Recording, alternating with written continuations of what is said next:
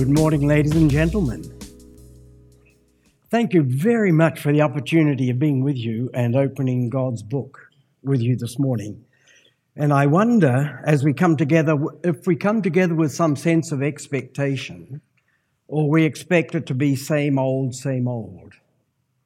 And I think sometimes we gather together as God's people, and we hear the word of God, but really we don't expect anything to change. We're going to be just the same, live the same kind of life. Well, this morning can be something quite different. As we open our hearts to the Lord and we say, Lord, touch me, mold me and make me different. And so we come with a spirit of expectation, and it ought to be that time whenever we open the Word of God, we open it with open hearts and open ears. Thank you very much for the opportunity. Before we actually open the scriptures together, I'd just like to make a comment, and it's along this line.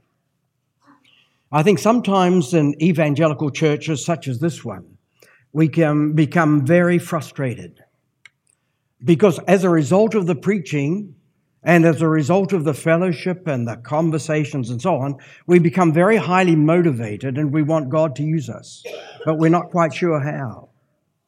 And so it can be that we sit in our pews and we're motivated. We want God to use us, but how? And as younger people, we want God to use our lives, but how do we start? Well, I'd like to suggest two things. You want to grow your faith, and I'd like to mention two things that can help you grow your faith, because you see, we grow intellectually when we learn, and we also grow experientially when we do what we learn. So there are two things. When I was here last time, which was several months ago, Luke Williamson gave a very strong promo for Lake Learning. Well, these brochures have just come out, and in January you can meet with us in or near, not in Lake Taupo, near Lake Taupo, and you'll hear lectures from about 8:30 in the morning through to 5 o'clock in the afternoon, varied speakers. And this will be the third year it's been held. And what we find is the vast majority want to come back the next year. We invite you to take one of these, and we would like to see every one of you come, and you can grow in your knowledge of our Lord Jesus Christ. Another thing I'd like to mention to you is work among Aboriginals in Australia. Gwenda and I have just come back from a place called Redcliffe, which is just north of Brisbane. It's a pretty amazing place. Gwenda and I had the privilege of serving the church there for quite a while. And one of their ministries, they actually employ 400 people plus in their different ministries. It is huge. And by the way, it was Jack who encouraged them in the early 1980s to follow their vision. And today it's just amazing. One of the ministries is reaching out to Aboriginal communities, just bought a $100,000 truck, and they go out to these communities and they preach the gospel. And there's a bit of a revival going on among the Aboriginal people. Now, if you would like to know more, there are a number of these little booklets at the door, and it will change your life and it'll help you grow. You see, it's good to grow in our knowledge of the scriptures, but that's not enough. We actually have to put into practice what we learn. If we want to grow, we don't just grow our Bible knowledge, we want to grow our faith and our walk of faith. There are two things that may help you. Now, if you attend this church regularly, you know that you're working through the Gospel of Luke, and the various speakers are given a chapter. I was given chapter 14. So I would like to speak this morning on the subject, who'd be a disciple. Now, it's not a brand new subject to me. A number of years ago, I wrote this book, which is actually called Who Would Be a Disciple? And this is a different kind of approach. In fact, I haven't read this book since 1981 when it was published. But anyway, I thought, if I can't borrow from myself, who can I borrow from? You know. So anyway, we want to take that as a subject. And shortly, we'll open ourselves to the Word of God. There are some things that are worth giving our lives to and giving our lives for. I was reading the story of a 4th century monk by the name of Telemachus. He had served God in a remote area of Italy, but he felt that God was actually calling him to Rome. He had never been to Rome before. I mean, in those days, they didn't have the communications that we have today, and he didn't know why God was calling him to Rome, but he went to Rome. And when he arrived at that massive city, he actually found that there was a great crowd of people surging towards somewhere, and he thought, maybe this is why the Lord has brought me. Maybe I ought to go with the crowd. And he went with the crowd, and he found himself at the Colosseum. He knew nothing about gladiator fights, nothing like that. He was just a little monk who lived in a remote part of Italy. But he saw these men trying to kill each other in these contests. And the little monk, he couldn't stand it anymore. He couldn't run away. There was too much savagery. He didn't want to stay, but what he did was jump onto the perimeter fence, and in front of the great crowd, he called out, "For the love of Christ, stop." And of course, they started to jeer. They took no notice of him. He jumped down into the sandy bit there in the Colosseum, and again he said, "For the love of Christ, stop." They thought at first that it was part of the entertainment, and they laughed, and then they realized that he was serious. And so one of the gladiators got out a sword and cut him across the chest and across the face, and he fell down on the ground almost dead, and his blood oozing out onto the sands of the Colosseum. But with his last breath, he said, "For the love of Christ, stop." Something happened that was amazing. Slowly and quietly, they began to leave the Colosseum. There are a number of forces, of course, at work at that time, but his call and his death actually crystallized feeling against the matter, the inhumane sport of the gladiator contests. Never since that time have they shed human blood as entertainment in the Colosseum, because somebody gave his life for a cause, and the cause was Christ. With that in mind, we take the Holy Scriptures and we turn to Luke chapter 14. If you have your Bibles with you, I invite you to open them. Otherwise, I'll try to be accurate in the way I read it. Luke 14, starting at verse 25. Large crowds were traveling with Jesus, and turning to them, he said, "If anyone comes to me and does not hate his father and mother, his wife and children, his brothers and sisters, yes, even his own life, he cannot be my disciple. And anyone who does not carry his cross and follow me cannot be my disciple. Suppose one of you wants to build a tower. Will he not first sit down and estimate the cost to see if he has enough money to complete it? For if he lays the foundation and is not able to finish it, everyone who sees it will ridicule him, saying, 'This fellow began to build and was not able to finish.' Or suppose a king is about to go to war against another king. Will he not first sit down and consider whether he is able with 10,000 men to oppose the one coming against him with 20,000? If he's not able, he will send a delegation while the other is still a long way off and will ask for terms of peace. In the same way, any of you who does not give up everything he has cannot be my disciple. Salt is good, but if it loses its saltiness, how can it be made salty again? It is fit neither for the soil nor for the manure pile. It is thrown out. He who has ears to hear, let him hear."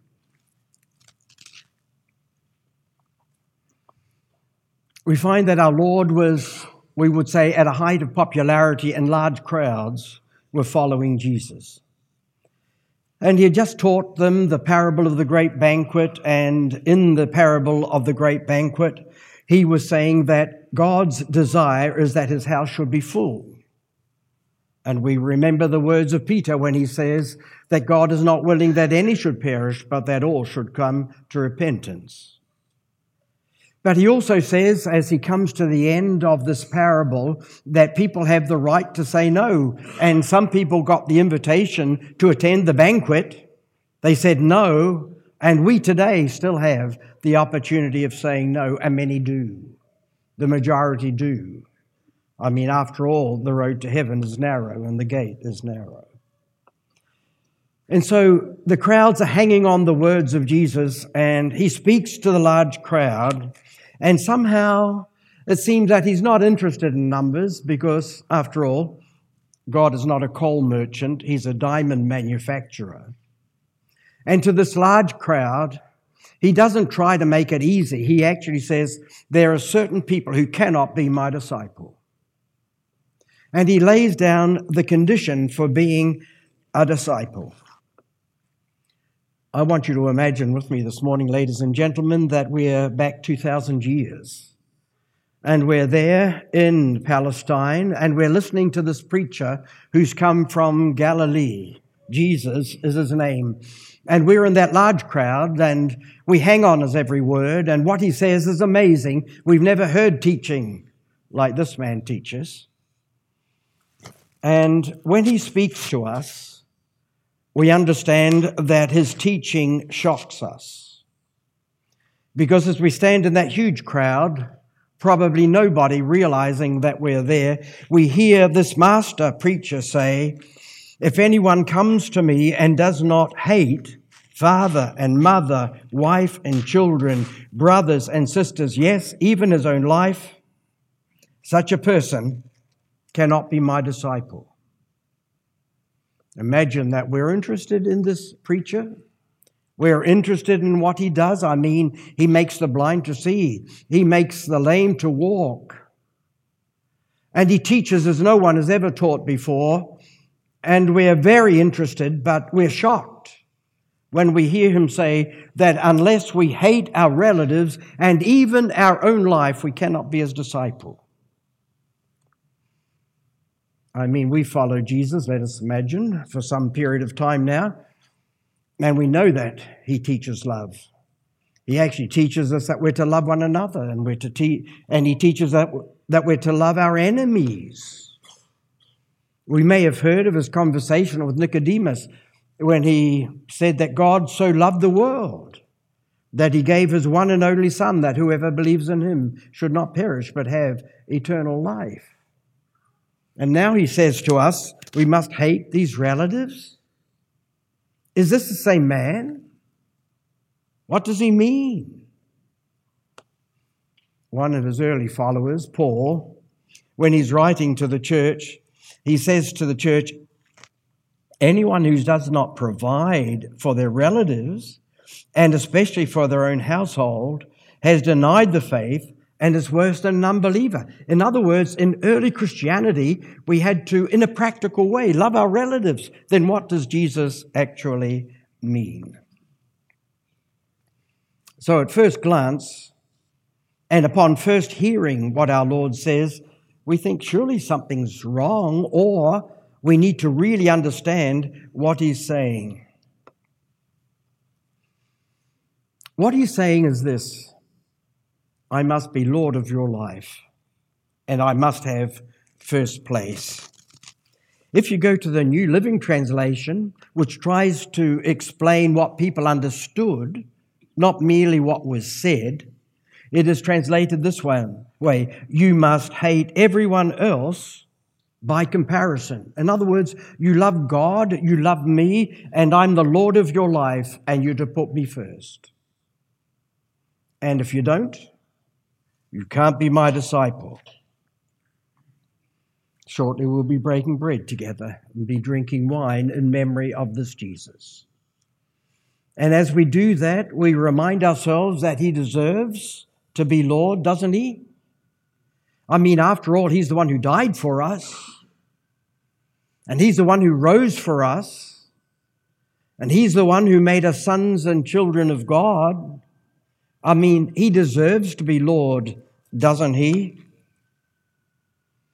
A man known to the world as St. Augustine, when he was preaching to his congregation, On one occasion, he says, "Does not the Lord deserve to have you as his trustworthy slave?"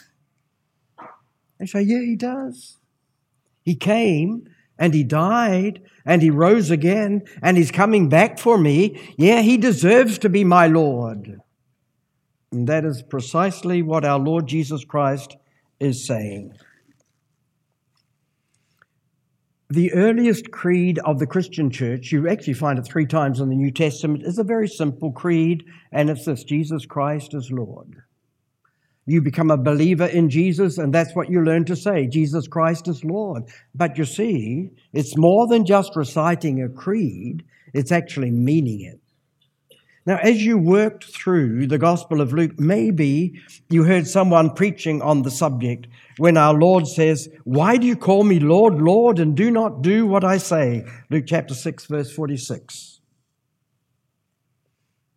We're to give him first place, do we? Or is it merely words?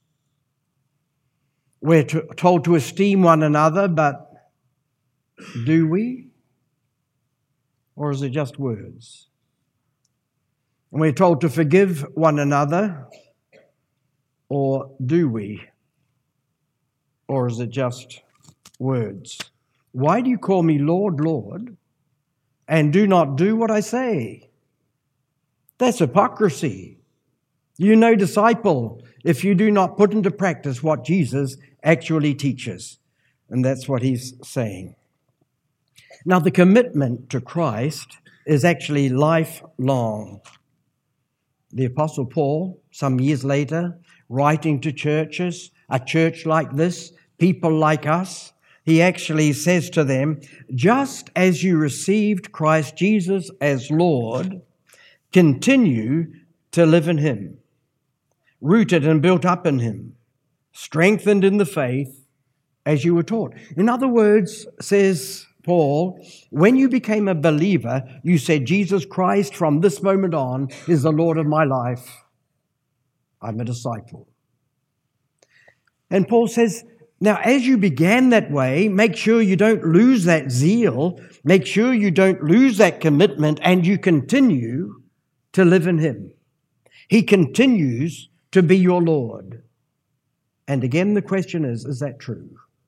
Or is it just words?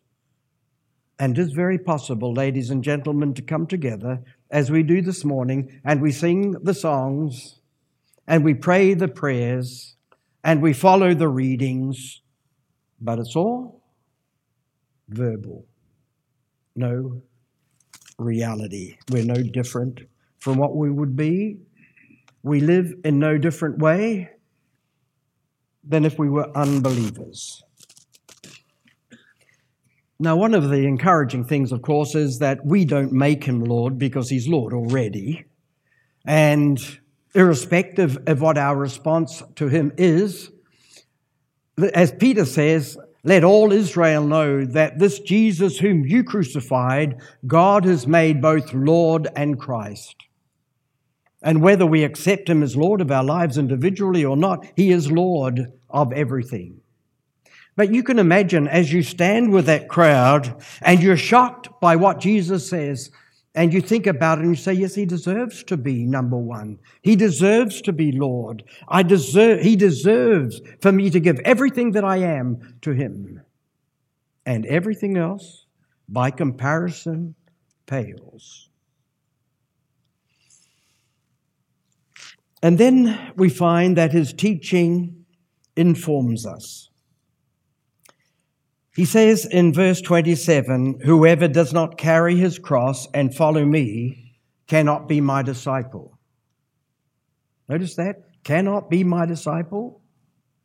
Whoever does not carry his cross and follow me cannot be my disciple. Some of you know the name Hudson Taylor. He was a very well-known missionary in his day and subsequent to his death. We still quote, as I do this morning, Hudson Taylor. And on one occasion he said, "An easygoing, non-self-denying life will never be one of power." If you want your life to be influential in bringing men and women to Christ, building them up, encouraging them, then you have to know what it is to live a self-denying life. Whoever does not carry his cross and follow me cannot be my disciple. The most common name or even description for a Christian in the New Testament is the word disciple. Go through the Gospels and Acts and you find 264 times our Lord describes people like us as disciples. Some of you know New Testament Greek. I'm not trying to sound smart or anything, but I just happen to know that mathetes is the word that's translated disciple, and it's the word from which we get our word mathematics. And a disciple literally means a learner. And so if you're going to be a disciple of Jesus, you become a learner, and that is lifelong. I mean, Peter, when he's talking to people like us, he says, grow in grace and in the knowledge of our Lord Jesus Christ. It's not just for young people, it's for people like me. It's for old people. We can still grow in grace, and we can still grow in the knowledge of our Lord Jesus Christ. And that's how it ought to be if we are disciples of Jesus. My parents and my two older brothers were brought to the Lord through a man called Enoch Coppin. Some of you know the name. We lived in Palmerston North in those days, and Enoch was an evangelist, and he put up a tent on the corner of Featherston and Wood Street in Palmerston North. It was an empty lot in those days. They put up a tent, and during the course of the preaching by Enoch Coppin and his friend James Clapham, my family came to the Lord shortly after I did. I was just a little boy. But I like this quote. Or it's not actually a quote. I'm quoting Enoch Coppin. In one of his little books, he says, a disciple is someone who learns to follow and follows to learn. And so when you became a believer, you learned to follow Jesus. But now, as mature Christians, you are following to learn. And that's one reason we come to church on Sunday and other times. Of course, we come to remember the Lord in the way that He decreed, but we also come that we might grow. And I don't know any realistic Christian who says, oops, I'm there, I'm perfect. We're not perfect, are we? I've never heard a Christian actually say, I'm perfect. We've all got room to grow. And so our Lord actually explains to us that to follow Christ is not easy. It sometimes is a burden. It's like a cross. Now, for us, of course, that's almost romantic, and women wear crosses as ornaments. They wear them as necklaces. But in the time of our Lord Jesus Christ, crucifixion was a hideous death, and you wouldn't even use the word crucifixion if you could avoid it. Our Lord, when He was a little boy, He would see people carrying their cross to the place of crucifixion. It was an idea that was brought up by the Phoenicians, thought up by the Phoenicians, taken over by the Romans, and they had the idea that you had to actually show people what will happen if they rebel against the government, and so they would crucify people. And the Romans crucified thousands of people. There were three types of cross that they used. One was simply a stake, sharpened at one end, thrust through the body, impaled. Another was in the form of a T shape, capital T, sometimes called the St. Anthony's cross. And then there was the Latin cross, which is what we understand, which is almost certainly the shape of the cross that our Lord Jesus died on for you, and He died on it for me, and we're going to remember that in this way very shortly. At the foot of the cross, or close to the bottom of the cross, they had a little saddle called a sedilla, and was placed there so that the person being crucified couldn't slip off the cross, but it would also prolong the agony. And of course, even as I say it, some of you are beginning to think of the scriptures when Paul, again, is talking about our Lord Jesus Christ, and this is what he says: your attitude shall be the same as that of Christ Jesus, who being in the very nature God, did not consider equality with God something to be grasped, but made Himself nothing, taking the very nature of a servant, being made in human likeness, and being found in appearance as a man, he humbled himself and became obedient to death, even death on a cross! Exclamation mark. Now, of course, you know that in Greek there's no exclamation mark, but that's the meaning. Even death on a cross. So when our Lord says, if you're going to follow me, you must take up your cross, it was a very vivid picture. And for some people in the Middle East now, it's a very vivid thing. And you've heard, and I've heard, and we've been shocked to hear of Christians who have been crucified just in the last few months. But for us, it's something remote. And what it means is, to take up the cross means that we face and accept any difficulty that comes our way because we're followers of Jesus. Perhaps you're the only believer in your family, and that's quite difficult. But you accept that because you're a disciple. Or maybe you go to work tomorrow morning and you're ridiculed by your workmates because you're a disciple. Or you go to university and you find that people ridicule you because you believe the Bible. And that's because you're a disciple. And it could be that you're married to an unbeliever and it breaks your heart. And you wish that your husband or your wife would come to Christ, and it tears you apart. And that's because you're a disciple. And you're carrying that cross. You're accepting that difficulty because you follow Jesus. As we listen to what our Lord Jesus is saying on that sun-kissed day, we also find that his teaching cautions us. He said, if you're going to follow me, just think of a man who's going to build a tower, or you think of somebody who's going to go to war. And when they're going to make a serious commitment, they're very thoughtful about it. They don't do it like that. They think about it because they know it's going to be costly. Maybe there's someone here this morning and you have never accepted Christ. There's never been a time when you've opened your heart to Christ and say, be Lord of my life. I accept you now. I believe in you. Maybe it's never happened in your life. Why don't you make the decision this morning to accept the Lord? I mean, if it's not going to be here, where will it be? If it's not going to be now, when will it be? But you must be thoughtful about it. You don't just say, oh yeah, I'll come forward and I'll make some profession and then give up. That's not what it means to be a follower of Jesus. He said when you're going to build a tower or you're going to go to war, you think about it. Now, as you've gone through the Gospel of Luke, maybe somebody took, when they were taking Luke chapter 9, these words of Jesus. As they were walking along the road, a man said to him, I will follow you wherever you go. And Jesus replied, foxes have dens and birds have nests, but the Son of Man has no place to rest his head.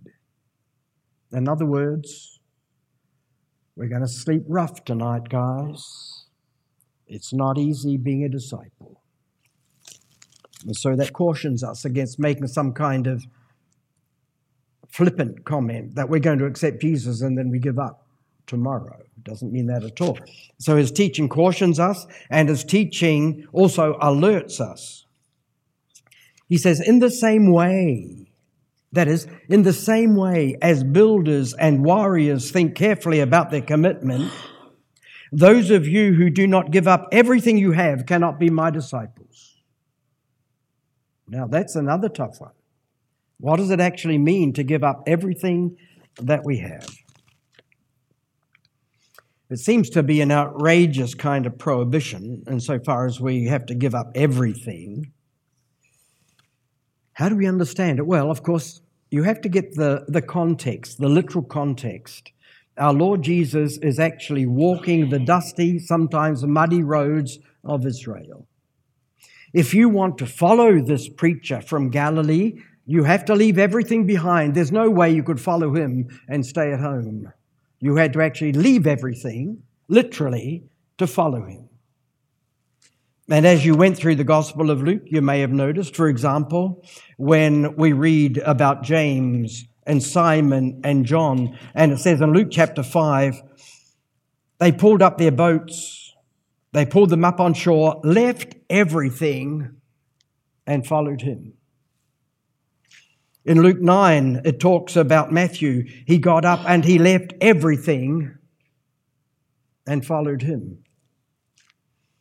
And Peter, on one occasion, was wondering whether it's all worthwhile. And he says to Jesus, "We've left everything to follow you." And of course they had to, because there's no way you could follow Jesus through the streets and roads of Israel without leaving everything behind. You had to do that.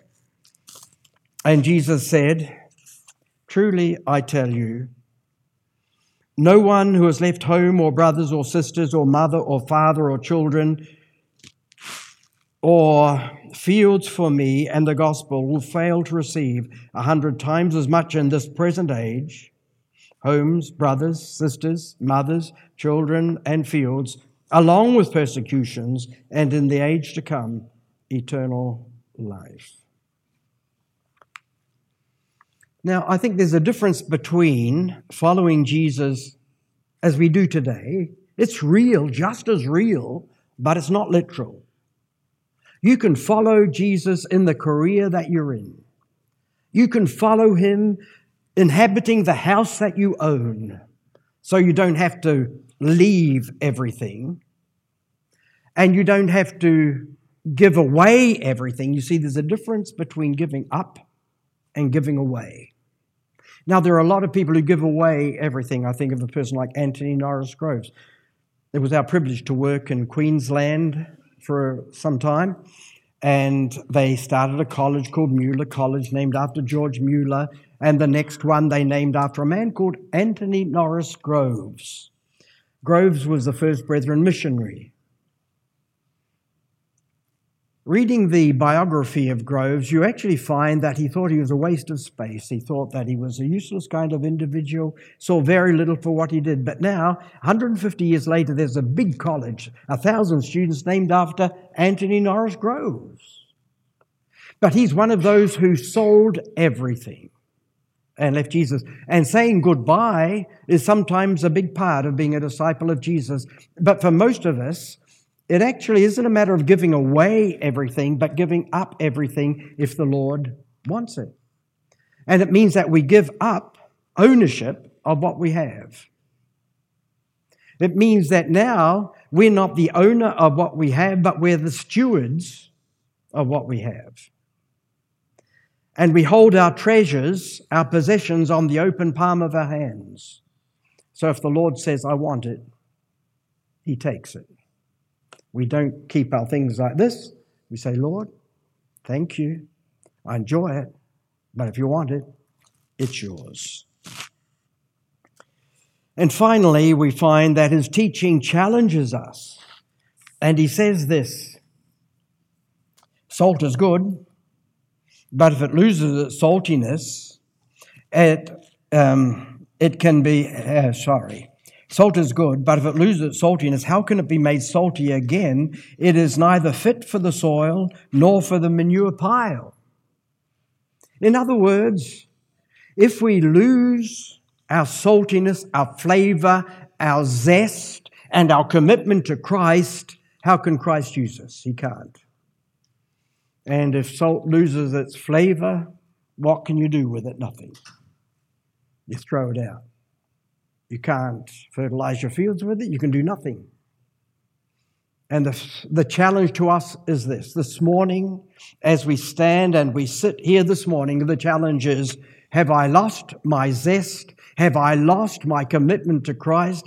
Have I lost my zeal to follow Jesus? And you may have been attending this church for 50 years, 20 years, but have lost that commitment. And you say, "Yeah, I've lost my flavor. I'm not making an impact for Jesus anymore, but I want to." No, I think every born-again believer wants to be useful. We don't want to go altogether useless out of this world. So the question is, if I want God to use me, what do I do? And the first thing is, exclude from your life anything that damages your spiritual usefulness. Last night, were you involved in anything that damaged your spiritual usefulness?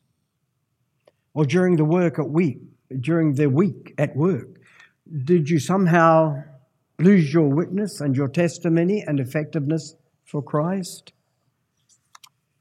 The Apostle Paul says this, "In a large house there are articles not only of gold and silver, but also of wood and clay. Some are for special purposes and some for common use. Those who cleanse themselves from the latter will be instruments for special purposes, made holy, useful to the master, and prepared to do any good work." And then you study and you take seriously the things that we've been talking about this morning. Conditions that Jesus laid down. Not me, not your elders, not some other Bible teacher, not your parents, but Jesus Christ the Lord. Lay them down. Make a study of them this week. Think about them. Pray them into your life. And then repair as best you can any damaged relationships. I mean, if you go through life locking horns with people all the time and making enemies wherever you go, you can't be effective for the Lord. And if you're aware of some kind of disruption of your relationship with a Christian friend, do something today and keep your consecration alive. Paul, do not offer any part of yourself to sin, but as an instrument of, do not offer any part of yourselves to sin as an instrument of wickedness, but rather offer yourselves to God as those who have been brought from death to life, and offer every part of yourself to Him as an instrument of righteousness. How long since you did that? Why don't you do it today? When you go home, or this afternoon, why don't you set aside half an hour, open Bible, open heart, and say, Lord, I'm yours. I haven't given myself to you again for a long, long time, but take these hands and use them. And this mind that you've given me, please use it. And the gifts that you've given me, please use them to extend your kingdom. And right now, I'm going to invite you to respond to what Jesus teaches and pray something like this. Lord, you know me through and through. You know how I want to love you with all my heart, soul, mind, and strength. Even though I'm aware of my weakness, I again give myself to you in an act of consecration. Please keep me close to your Son, and please use me to bring praise to you. So we'll just take 20 seconds now, quietly, no razzmatazz, no great show, but just in your heart, respond to the Word of God. If these don't represent how you feel, don't pray them, but pray how you feel before the Lord. Let's just take 20 seconds to pray individually, responding to the whisper of the Spirit as He's spoken to us here this morning. Jesus is in the room. His Spirit is speaking to our hearts. Let's not neglect His call. Let's not leave it for another day. But right now, let's respond. 20 seconds.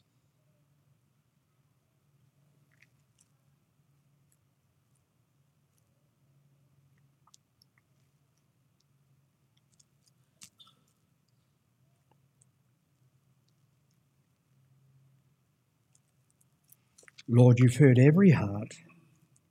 You've heard every cry. You've heard every aspiration. I present it to you in the name of your Son, who by your grace is our Savior, our Lord, Jesus Christ. Amen. If you'd like to accept the Lord this morning, I'll come forward here. I'll be here at the end of the service. If you'd like to chat to me, I'd love to chat to you. Or maybe you'd just like someone to pray with you. It doesn't have to be big. It can be something small. It doesn't have to be sad. It can be something really happy. But you'd like someone to pray with you. I'll be available, and I'm sure there are others who will be available. But don't put it off. Make sure that your heart is right with God this morning. Try to have your questions answered. We're here to serve you. We're here to help you. May the Lord bless you.